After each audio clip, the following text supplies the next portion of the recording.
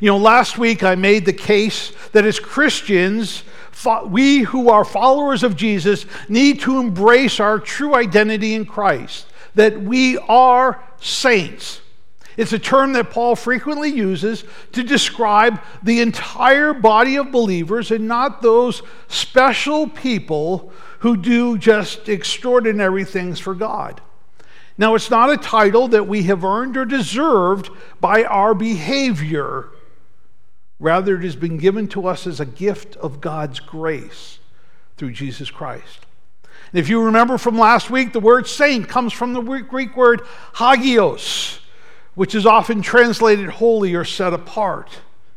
But as I shared it with you, it is best to understand that word holy as dedicated. And that is essential for two reasons, as I shared.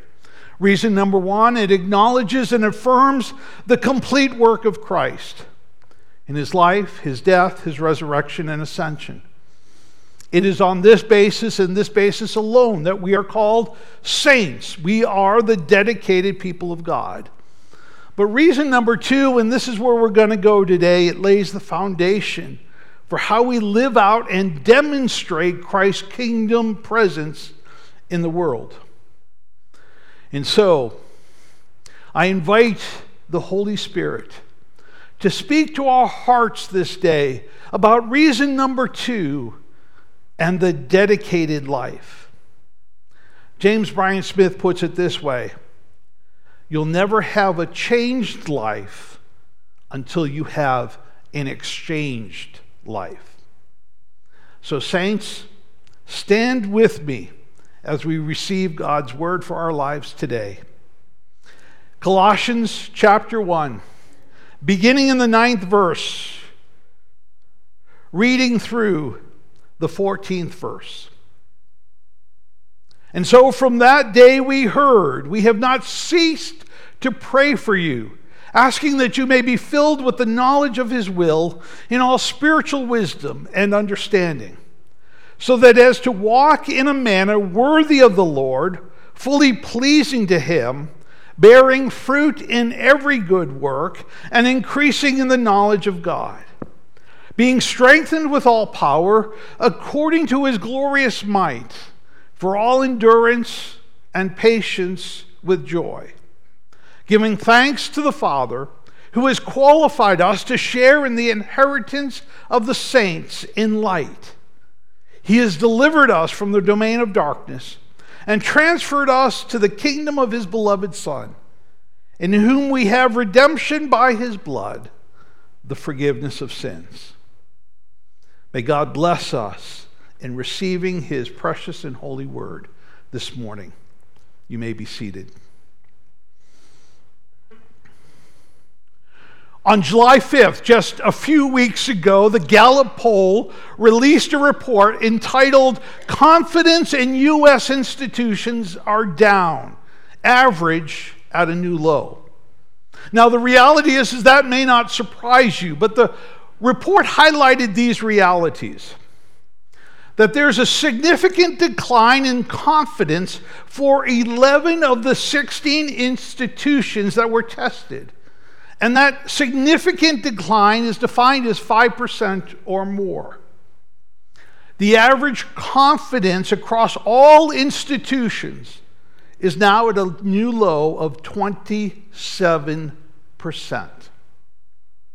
The largest declines, not surprisingly, have occurred in the Supreme Court, with the Supreme Court down 11% and the presidency down 15%. Every institution experienced some decline except for one, and that was organized labor, which stayed the same. No institution increased in confidence. In 2022, the only two institutions that have confidence percentages higher than 50% is small business at 68% and the military at 64%. Every other institution is below 50%. Now here we go. In 2022, the confidence in church/organized religion stands at 31%, a drop of 6% from 2021, a significant decline. Now, for most of the past decade, church-organized religion has been in the 40s. In the 1990s, church in organized religion was in the 50s. In the 70s and early 80s, church-organized religion, in terms of the confidence of Americans, was in the 60s. We have dropped by 30 percentage points over the past 40 years. No wonder our American culture is in chaos and in crisis. No one trusts anyone. The reality is that in these findings, they probably don't surprise us. And of course, we as the church can blame the culture for any number of these things, and we can put together a list of excuses. But if we're honest with ourselves, and more importantly, honest with God, because He knows the reasons anyways, the decline has occurred because we look and act less and less like the kingdom of God, and more like the world. When we interact with the world, we are often more like a prosecuting attorney or a judge rather than a witness, a testimony, or the demonstration of Christ's love in a broken, hurting world. And I believe that is why the question of our identity and how do I live out that identity makes all the difference in the world. As saints, we are the dedicated people of God, by God and for God. The problem is that we've not walked out our lives in the words of Paul to the Colossian church, in a manner worthy of the Lord, so that our lives are bearing fruit that are pleasing to Him. Verses 9 through 12. Paul's prayer to the Colossian church, and I believe if he were here today, it would be his prayer to us. If we are to take seriously the Word of God for our lives, then it is imperative we embrace Paul's prayer as our prayer. I believe this prayer so much that I've begun the process of memorizing it throughout this week because I want it planted in my heart, and I want to encourage you to do the same.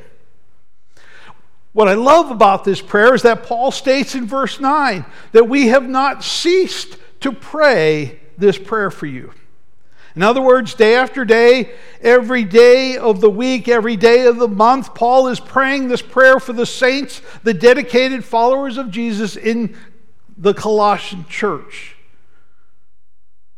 And I believe as a community of North Olmsted and the larger body of Christ throughout this country and throughout this world, Western culture Christians need to receive this prayer of Paul's to the church. Why has the confidence of the American people in the church continued to drop?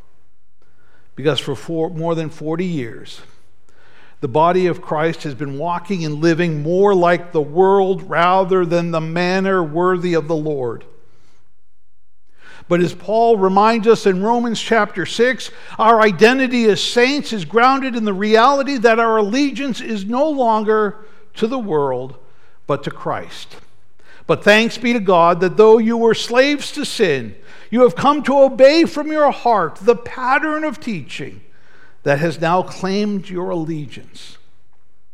We discover in the New Testament this concept of living in a manner worthy of the Lord that Paul similarly says to Christ followers in other regions and other churches.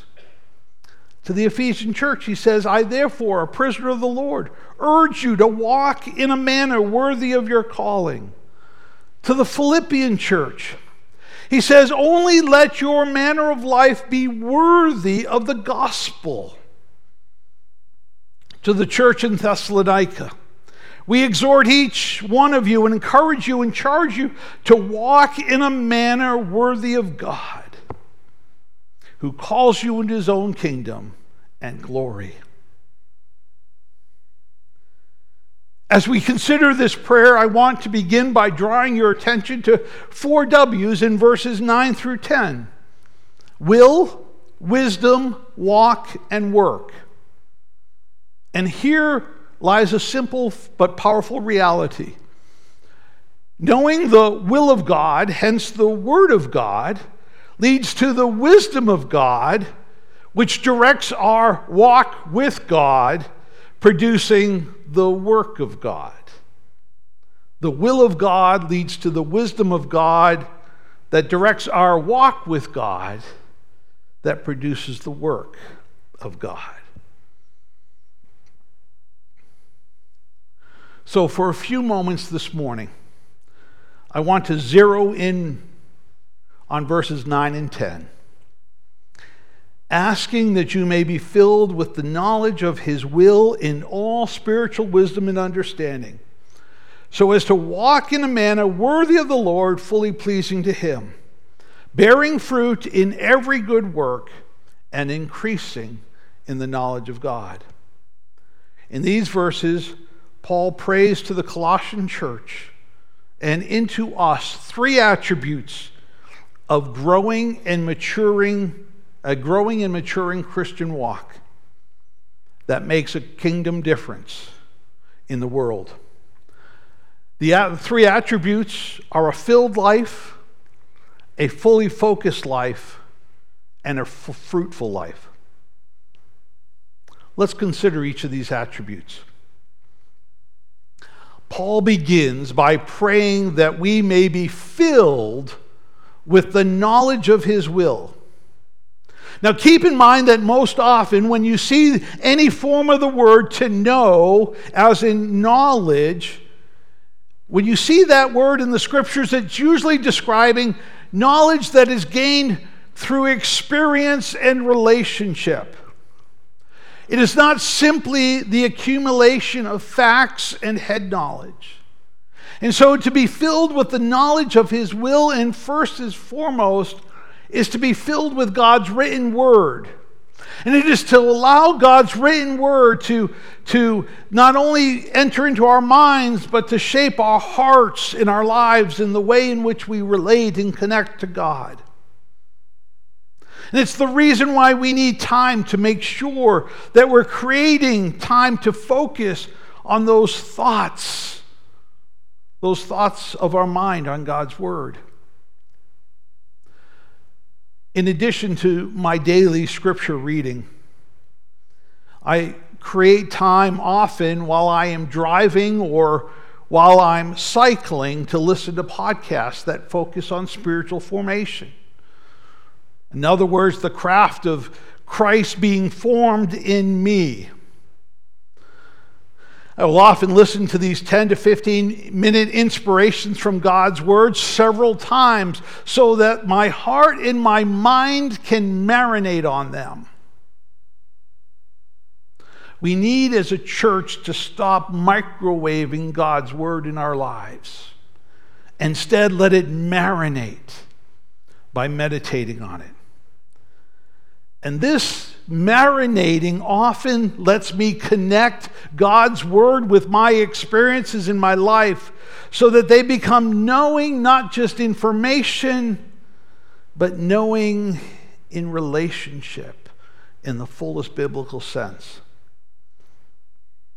Paul writes in the 3rd chapter to the Colossian church, if you've been raised with Christ, which we have been in Jesus Christ, seek the things that are above where Christ is, seated at the right hand of the Father. Set your minds on things above, not on things that are on the earth. I want to share with you 2 podcasts that I listen to regularly. I don't know if you're into podcasts. Maybe you'll start a new exercise in your life. But the 2 podcasts I regularly listen to. One is James Bryan Smith, Things Above, rooted and grounded in Colossians chapter 3. And then Terry Wardle, who I've also had an opportunity to sit under as a teacher and a mentor, who does one entitled Sling Stones. Now you can find these podcasts on Google or other podcast platforms.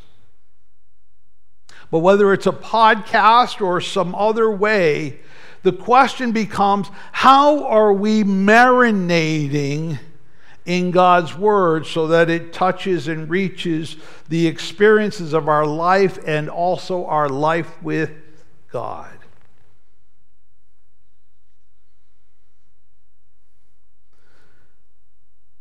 The filled life. Which leads us to attribute number 2.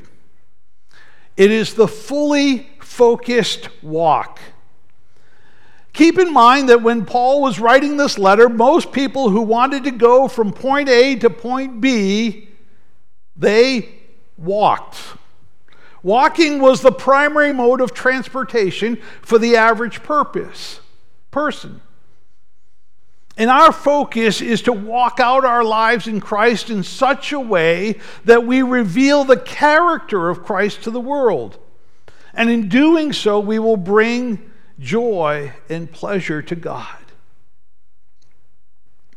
Paul wrote to the Ephesian church, he says, "And you were dead in the trespasses and sins, in which you were once walked, following the course of this world, following the prince of the power of air, the spirit that is now at work in the sons of disobedience." Now, the reason why I share that verse with you is because that word walk in Ephesians chapter 2 is different than the word walk in Colossians chapter 1. The word walked in Ephesians chapter 2 is a different Greek word that literally means to meander or wander.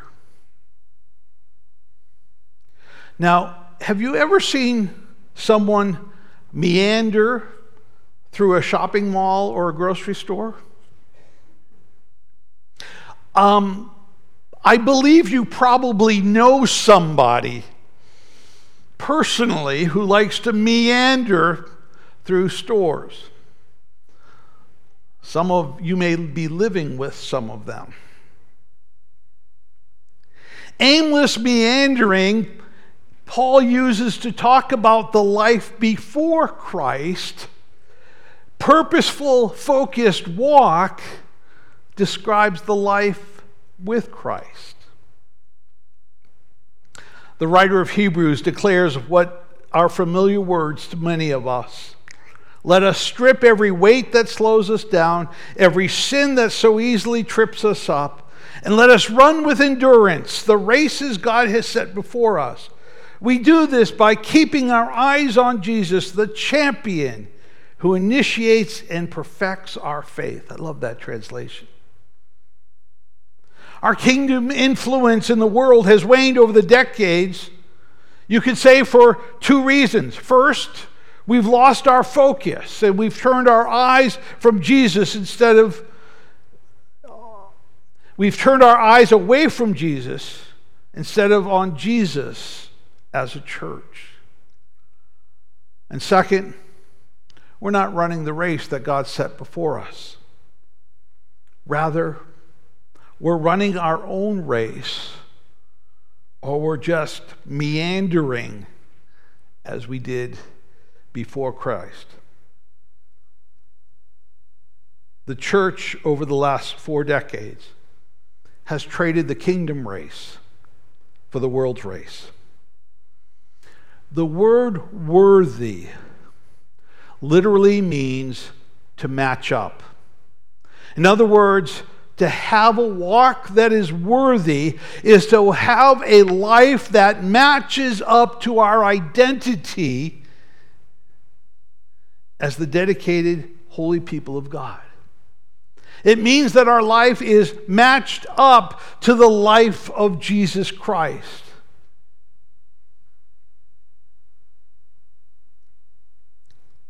So is our life matching up with the life of Christ? Do we spend time with our Heavenly Father as Jesus spent time with his Heavenly Father? Do we spend time with his disciples just as Jesus spent time with his disciples? Do we invest in the lives of those who are caught in the world just as Jesus spent time with those who are caught in the world?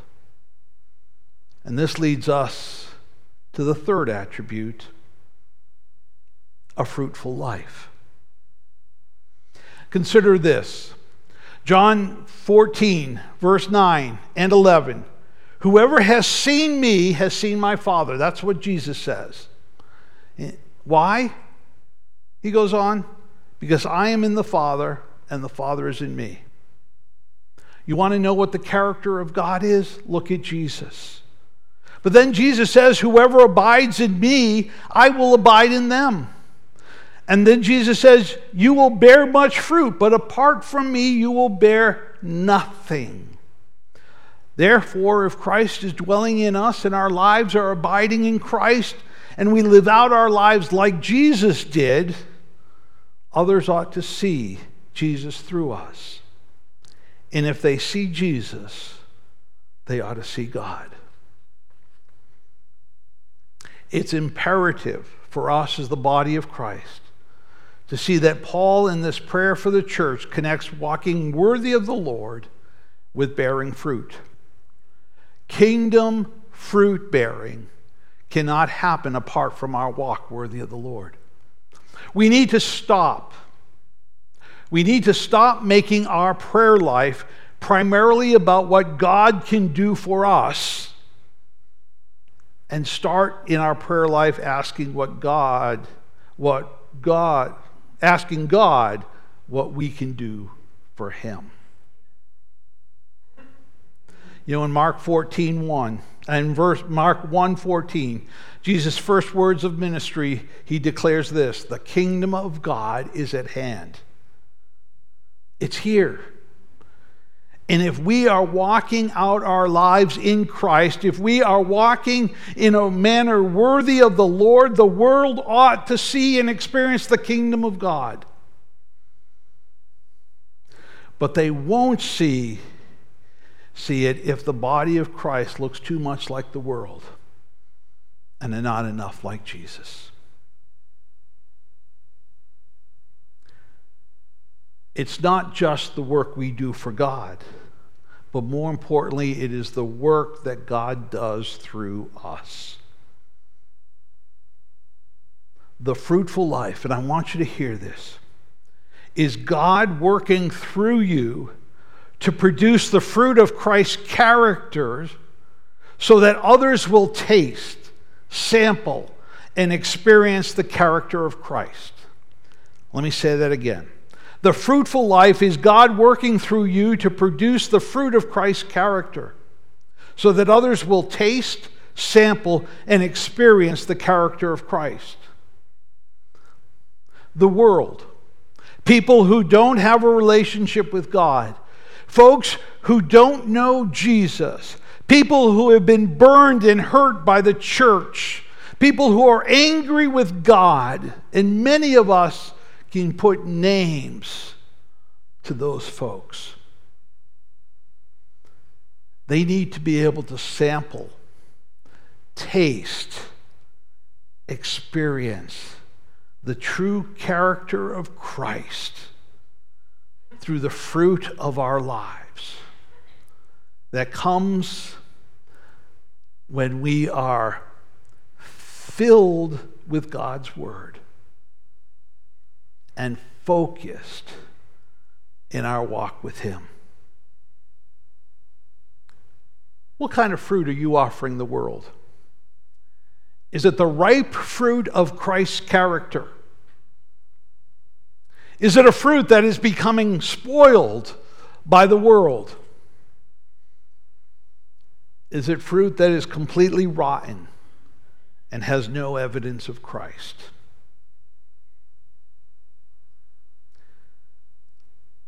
Listen to the words of Peter and the impact Christ made on his life.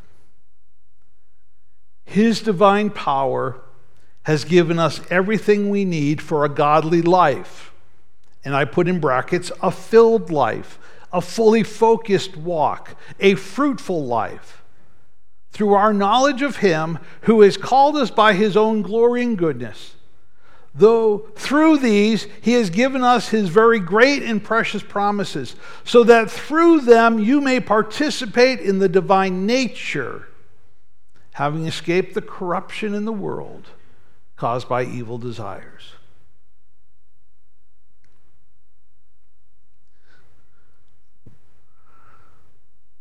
A filled life, a fully focused life, a fruitful life.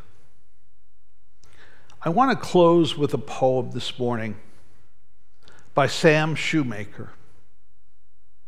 He is an Episcopal priest and a co-founder of AA. And I want to share this poem with you that I became acquainted with several weeks ago, because I've come to realize that my children, many of my children, as they begin to walk into their adult world or through their adult life, are fulfilling the words of this poem. The poem is called I Stand at the Door. I stand by the door. I neither go too far in nor stay too far out. The door is the most important door in the world. It is the door through which people walk when they find God. There's no use of my going way inside and staying there when there are so many still outside, and they, as much as I, crave to know where the door is. And all that so many ever find is only the wall where a door ought to be. They creep along the wall like those who are blind with outstretched groping hands, feeling for a door, knowing there must be a door, yet they never find that door. So I stand at the door. The most tremendous thing in the world is for the people to find that door to God. The most important thing anyone can do is to take hold of one of those who are blind, groping hands, and put it on the latch that only clicks and opens to one's own touch. People die outside the door as starving beggars die, on cold nights in cruel cities in the dead of winter, die for want of what is within their grasp. They live on the other side of it. They live because they have found it. Nothing else matters compared to helping them find it. And I open it, and I walk in and find Him. So I stand by the door. Go in, great saints, go all the way in. Go way down into the cavernous cellars and way up into the spacious attics. In the vast roomy house, this house where God is, go into the deepest of the hidden casements, of withdrawal, of silence, of sainthood. Some must inhabit these inner rooms and know the depths and heights of God, and call outside to the rest of us how wonderful it is. Sometimes I take a deeper look in. Sometimes I venture a little farther.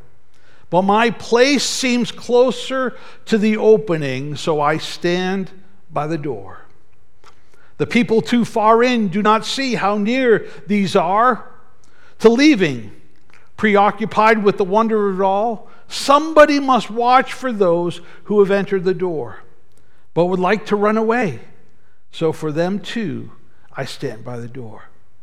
I admire the people who go way in, but I wish they would not forget how it was before they got in.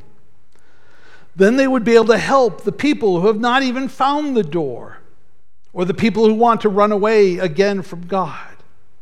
You can go in too deeply and stay in too long, and forget the people outside the door.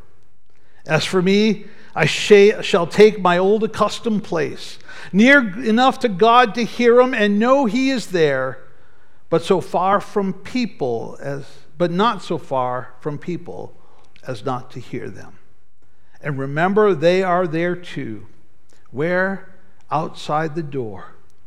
Thousands of them, millions of them. But more important for me, one of them, two of them, 10 of them, whose hands I intended to put on the latch. So I shall stand by the door and wait for those who seek it. I had rather be a doorkeeper. So I stand by the door. In just a moment, I'm going to pray, and then Jason will lead us in our final song. And during that song, I want to invite anyone and everyone to come forward, to either kneel or to stand. Because for the benediction this morning, I want to pray Paul's prayer over the church, and in particularly those that come forward, who want to have that prayer just become the heartbeat of their life for the world that so desperately needs the kingdom of God. Matter of fact, I've made up 200 of these cards that are on the tables outside the atrium door. I encourage you to take one. Take two, share it. And to put it in a place and to read it regularly. And let Paul's prayer just fill our hearts and change our walk so that we might bear fruit for the world around us. Let us pray.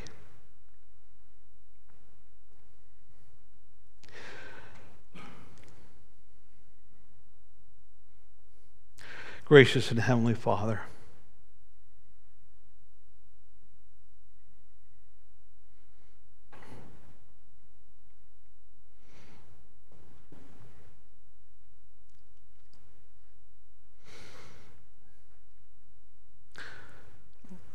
my heart breaks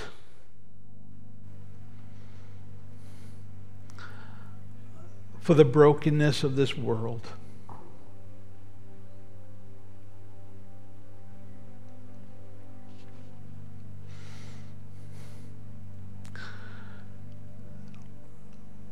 But my heart also breaks because the Church of Jesus Christ in this, our culture,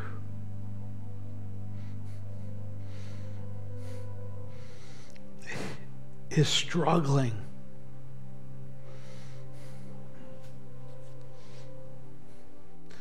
to be the kingdom of God in this world.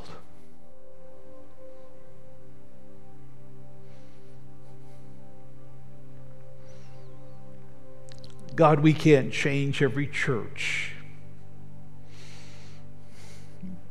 but by the power of the Holy Spirit, you can change us.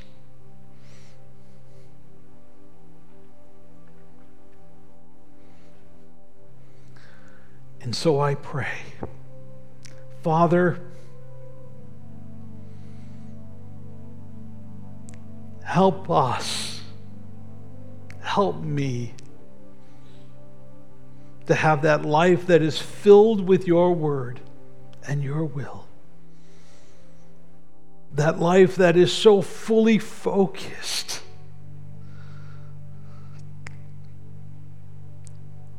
in walking like Jesus.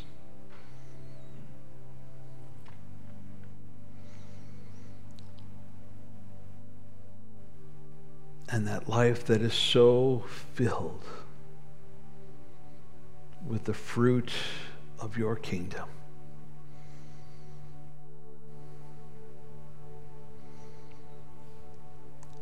Father, may we be known by the fruit of your kingdom in this community.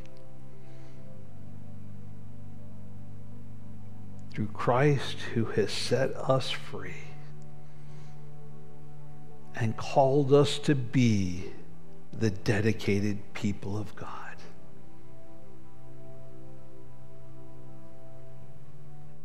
In Jesus' name, we pray. Amen.